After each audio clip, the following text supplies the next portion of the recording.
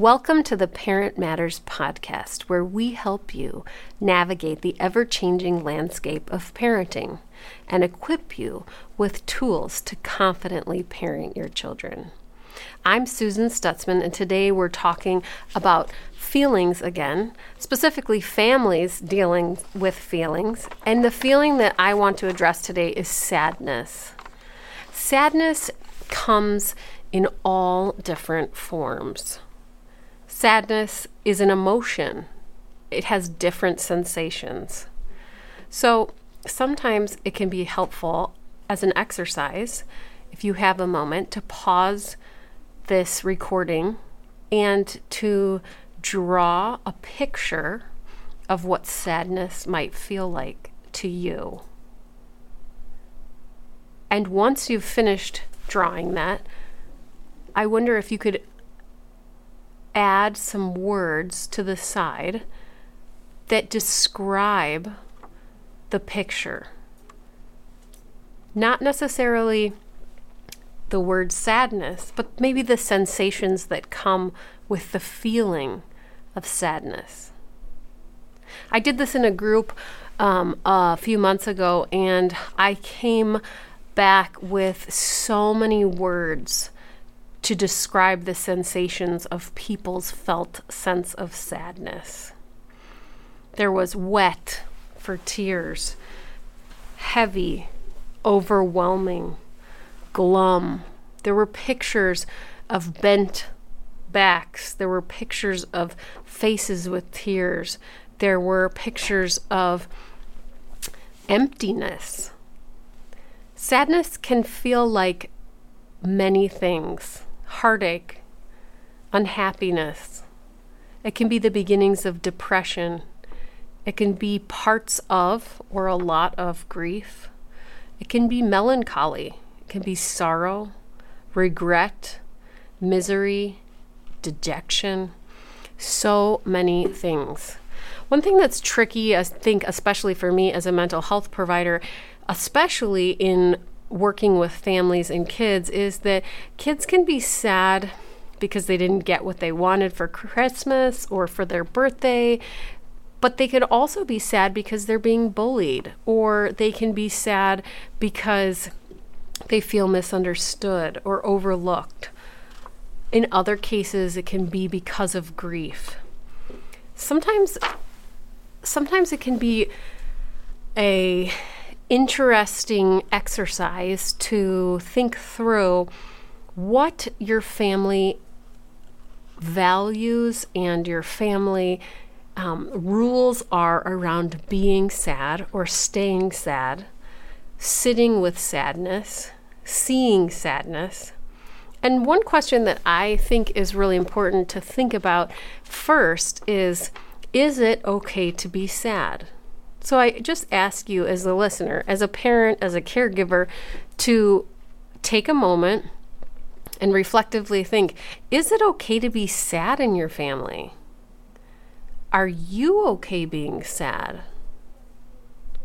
Oftentimes when you take a second or a minute or more to reflect on that, it can become very uncomfortable because sadness isn't always straightforward. In fact, I could almost go as far as to say sadness is never straightforward. It comes with so many different things that bring it about, and it can turn into something more depending on what makes a person feel sad. I appreciate the Disney Pixar movie Inside Out and the depiction in that movie of sadness, this Baloo character, and how the description of sadness and the role of sadness changes over the course of that storyline. I think it's worth noting that when Joy sees sadness, she wants to push her away. But one thing that we learn, spoiler alert if you haven't seen the movie, is at the end of the film, we find out that you can't experience the high of joy, the height of joy, without also knowing some sadness. And sometimes it can be really tricky, because if sadness comes into memories, or if sadness is in more of the memories, we can feel like we've lost parts of ourselves, or we don't know, we don't have color in our world any longer, or there's no way to get out. But what I would encourage you to do as a parent or a caregiver is to begin to explore this question: is it okay to be sad?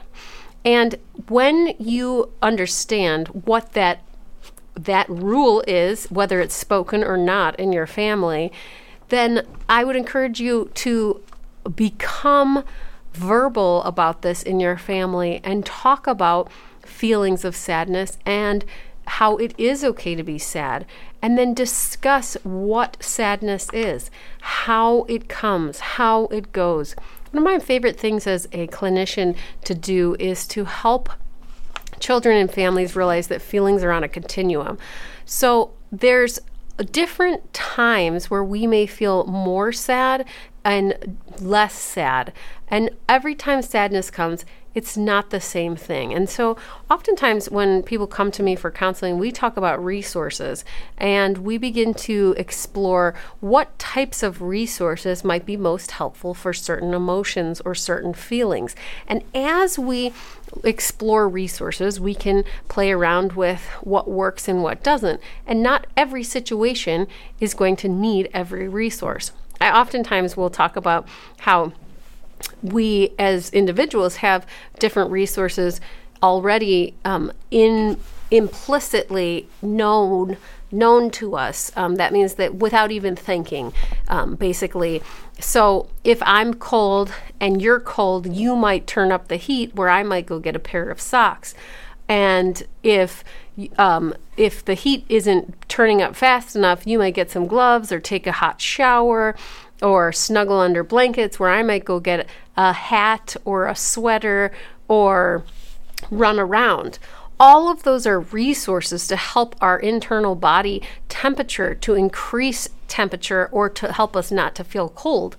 But they're not all the same as a resource, and they're not all something that we would gravitate towards. So when we feel sad, we don't necessarily want to get the feeling to go away, but we want to know what can help us to sit with the cold. Here in Chicago, in the Chicagoland area, it gets very, very cold. Right now, as I'm recording this, it was this morning, it was like 5 degrees outside.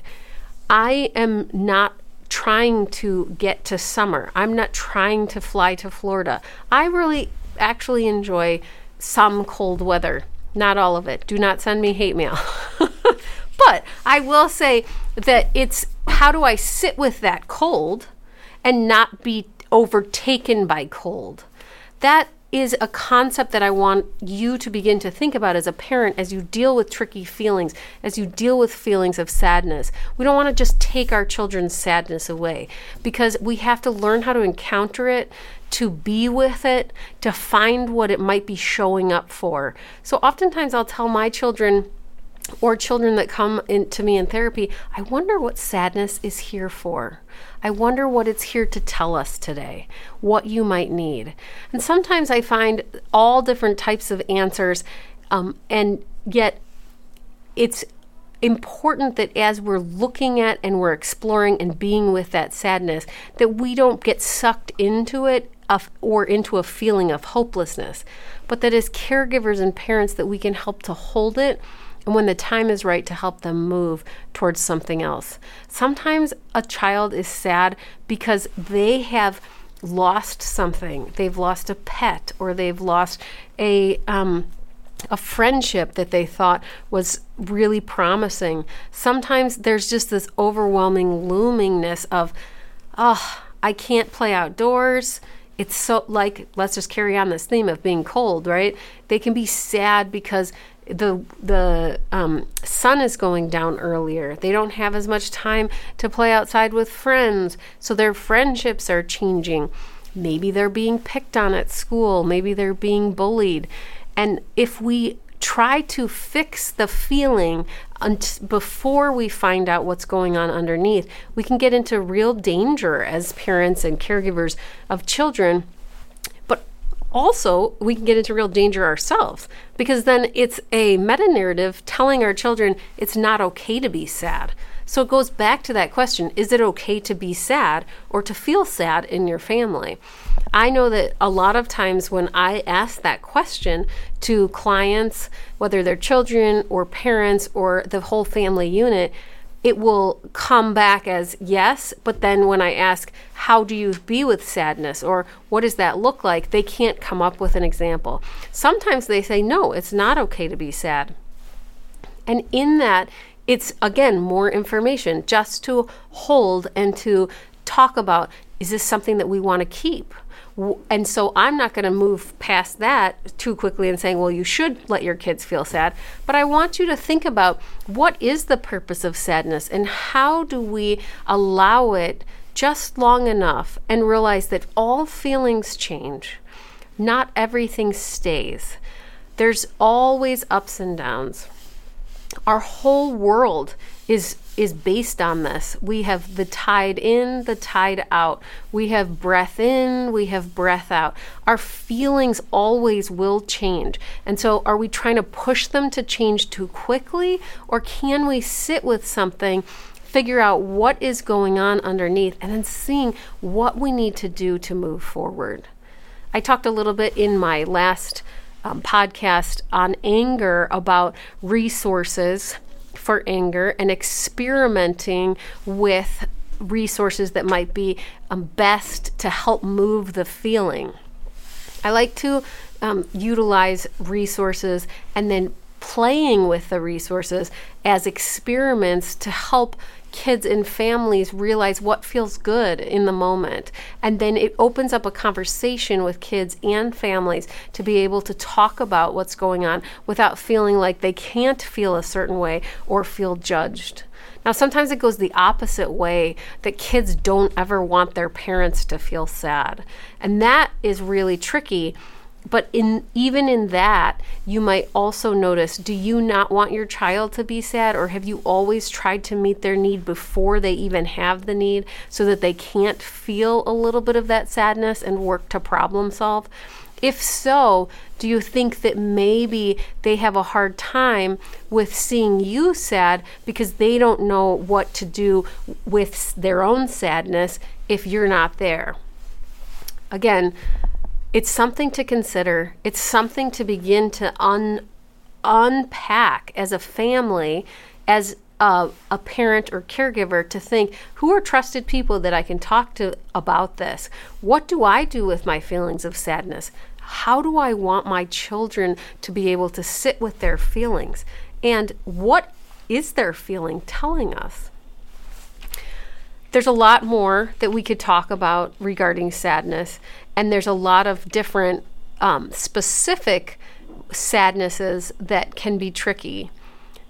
If you or a family member is dealing with sadness that won't go away, that can't seem to be shaken, I would encourage you to seek out a mental health professional in your area. And as a reminder, the topics discussed on this podcast and the resources that I talk about should always be considered a matter of personal opinion.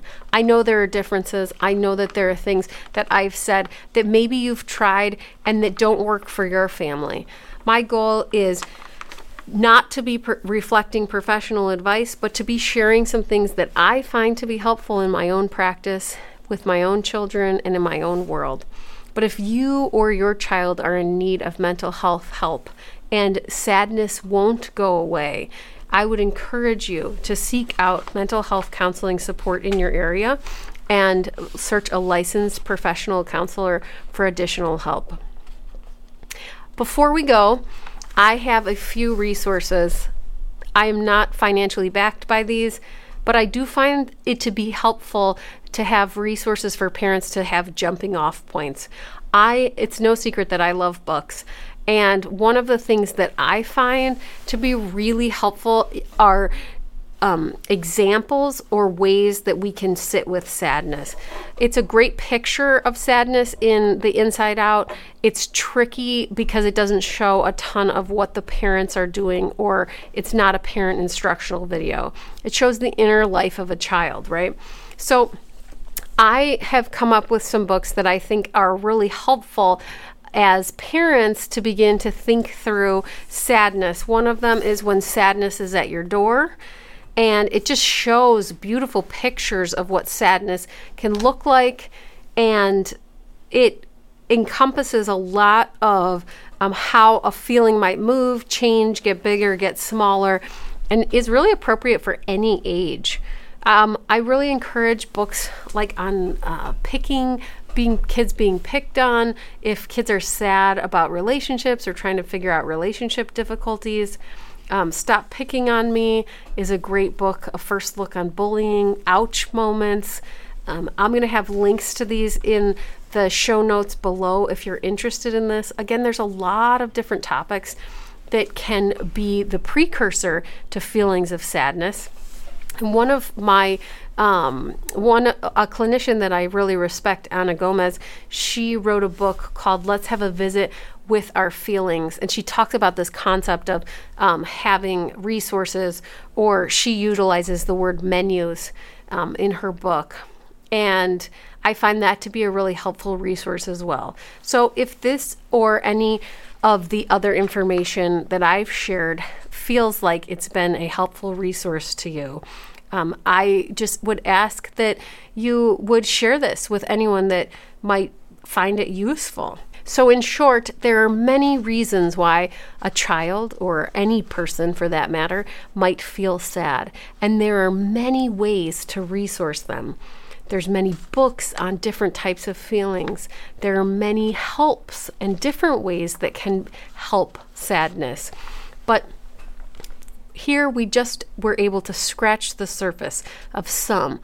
If you or someone that you know needs additional support or additional helps, please consider checking out our blog, our resources on the Kid Matters Counseling website, or seeking out professional help in your area. As always, if you have specific questions or would like to have specific resources for your situation, please don't hesitate to send an email to the podcast, and I would be happy to answer that or send you some helps regarding the question that you have. But that's it for today on sadness. And if you enjoyed this podcast or found the information useful, don't forget to subscribe and to join me next time. And remember, don't parent alone.